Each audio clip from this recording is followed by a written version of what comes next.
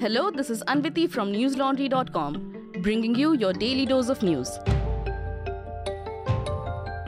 Today is Wednesday, the 20th of April. India reported 2,067 new COVID cases and 40 linked deaths in the last 24 hours. According to the Union Ministry of Health and Family Welfare, today's count is a 65% jump from yesterday, taking the total number of active cases in the country to 12,340. The daily positivity rate was recorded at 0.49%, whereas the recovery rate is at 98.76%. With 632 new cases logged in Delhi, doctors have claimed that the city is likely to see a surge in the number of cases, the NDTV reported. But they claimed the trend is not concerning as most reported cases are mild. Dr. Jugal Kishore, head of community medicine at Safdarjung Hospital, told the news agency PTI, and I quote, "The XE variant has more transmissibility but is causing mild infection.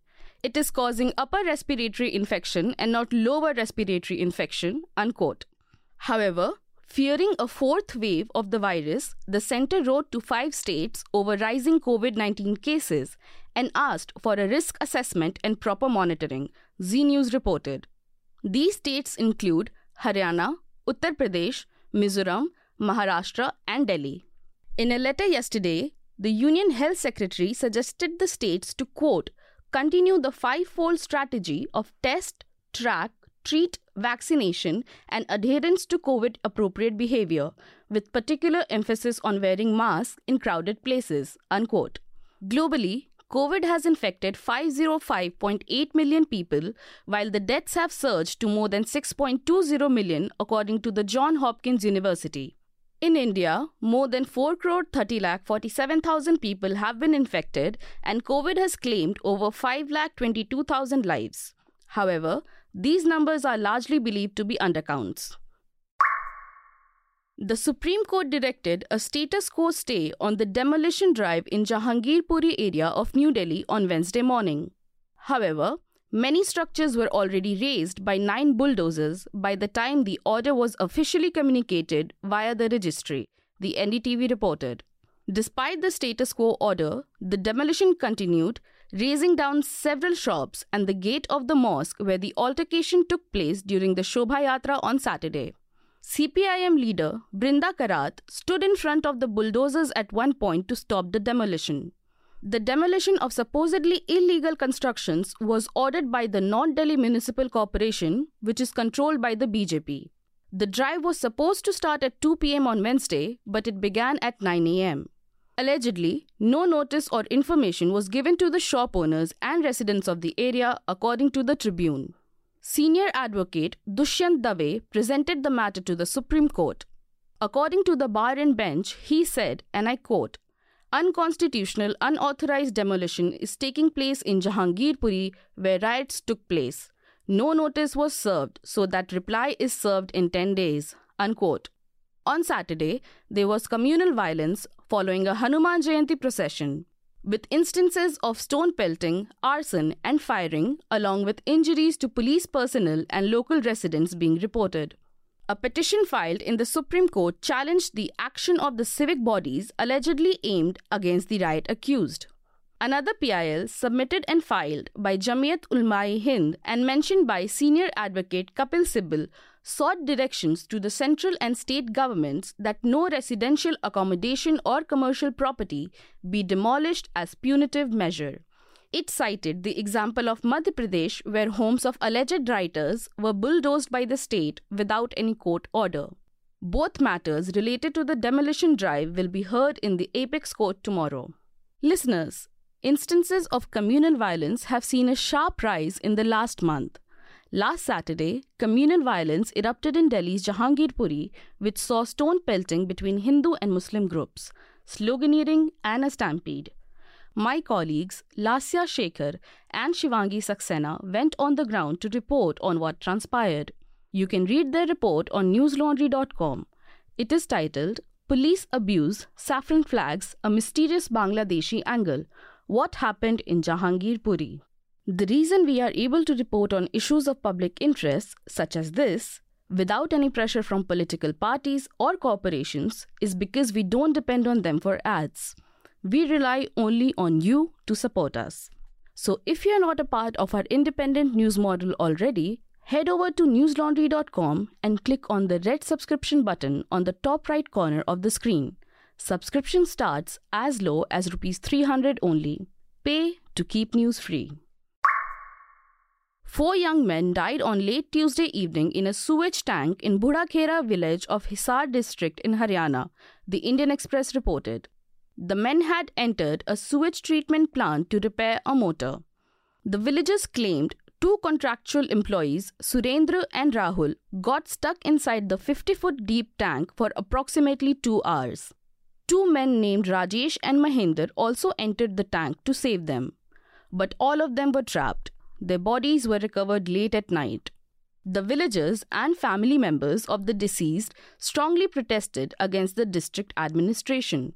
They have demanded Rs 1 crore financial assistance and a government job for 1 family member for each of the deceased. A magisterial probe has been ordered to investigate the circumstances and reasons that led to these deaths by Hisar's Deputy Commissioner Priyanka Soni. Attacking the BJP coalition government in the state, Randeep Singh Surjewala tweeted this morning, and I quote, "The news of the death of 4 working men who landed in the sewerage plant in Budhakhera, Hisar, is very painful. This is a direct result of the criminal negligence of the BJP-JJP government and disregard for security rules. Action should be taken by registering an FIR and the families should get compensation." Unquote. In March, 2 brothers in Nuh, Haryana had died in a similar case. The brothers were forced by their superior officer to enter a 25-foot deep tank to clean and repair the motor.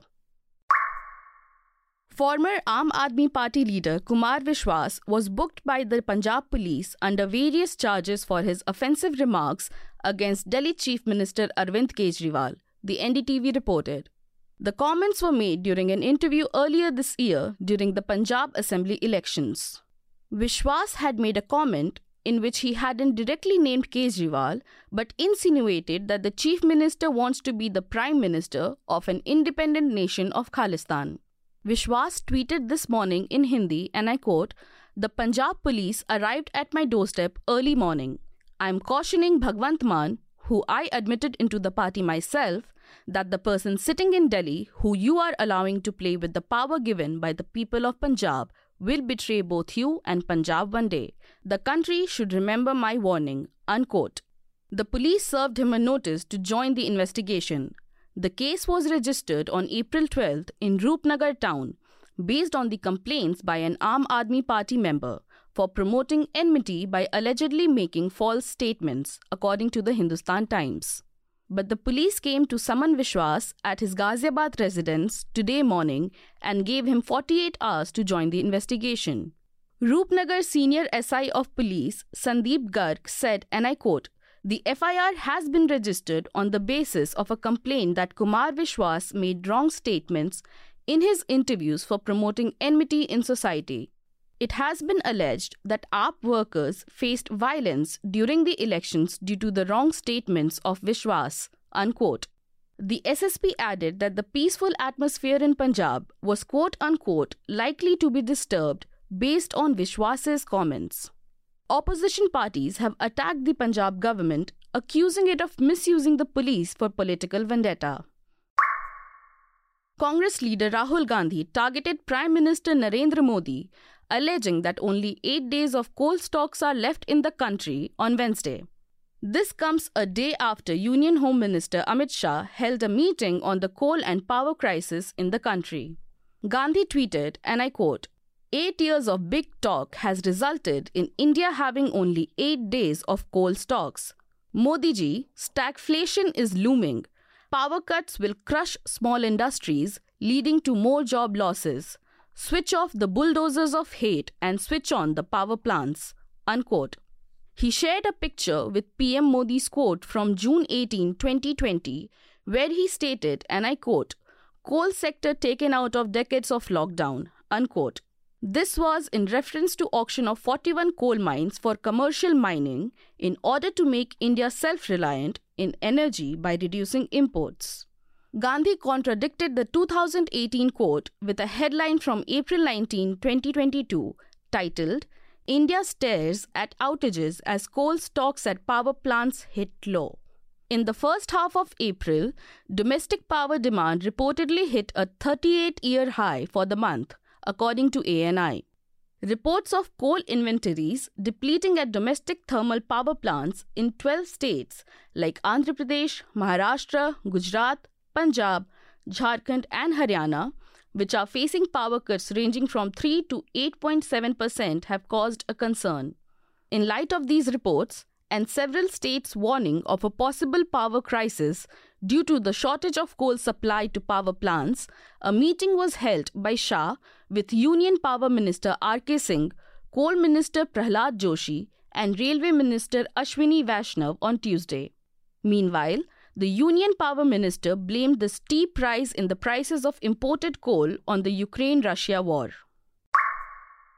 At least 6 people were killed as hundreds of Rohingya refugees, mostly Muslim, fled from a temporary immigration detention center on Wednesday in Malaysia, Al Jazeera reported. The fleeing refugees were struck by speeding vehicles as they tried to cross a highway. Around 528 escaped the detention center in the northern state of Penang just before dawn after a riot in the compound. Reportedly, 2 children were among those killed. The Malaysian authorities set up roadblocks and deployed the police, immigration, and volunteer security service to follow up the case. A local paper reported that nearby villagers, quote-unquote, apprehended 88 of those who had fled the center. Additionally, Immigration Chief Khairul Daud said 362 people had been re-arrested. The cause of the alleged riot is unknown. An investigation is underway to look into the breakout where 664 refugees were held. The center had over 600 of the 181,000 people living as refugees and asylum seekers in Malaysia, the Rohingya accounting for 57%, according to the UN Refugee Agency. It should be noted that Malaysia is not a signatory to the UN Convention on Refugees, which means it does not recognize a refugee status, according to NDTV, though it has housed many Rohingyas in the detention centers. That's all the news we have for you today. Have a great day or a good night, depending on wherever you're listening from. See you tomorrow. All the News Laundry podcasts are available on Stitcher, iTunes, and any other podcast platform. Please subscribe to News Laundry. Help us keep news independent. To catch all our podcasts on news, pop culture, current affairs, and sport, visit newslaundry.com. Follow us on Facebook, Twitter, and Instagram, and subscribe to our YouTube channel.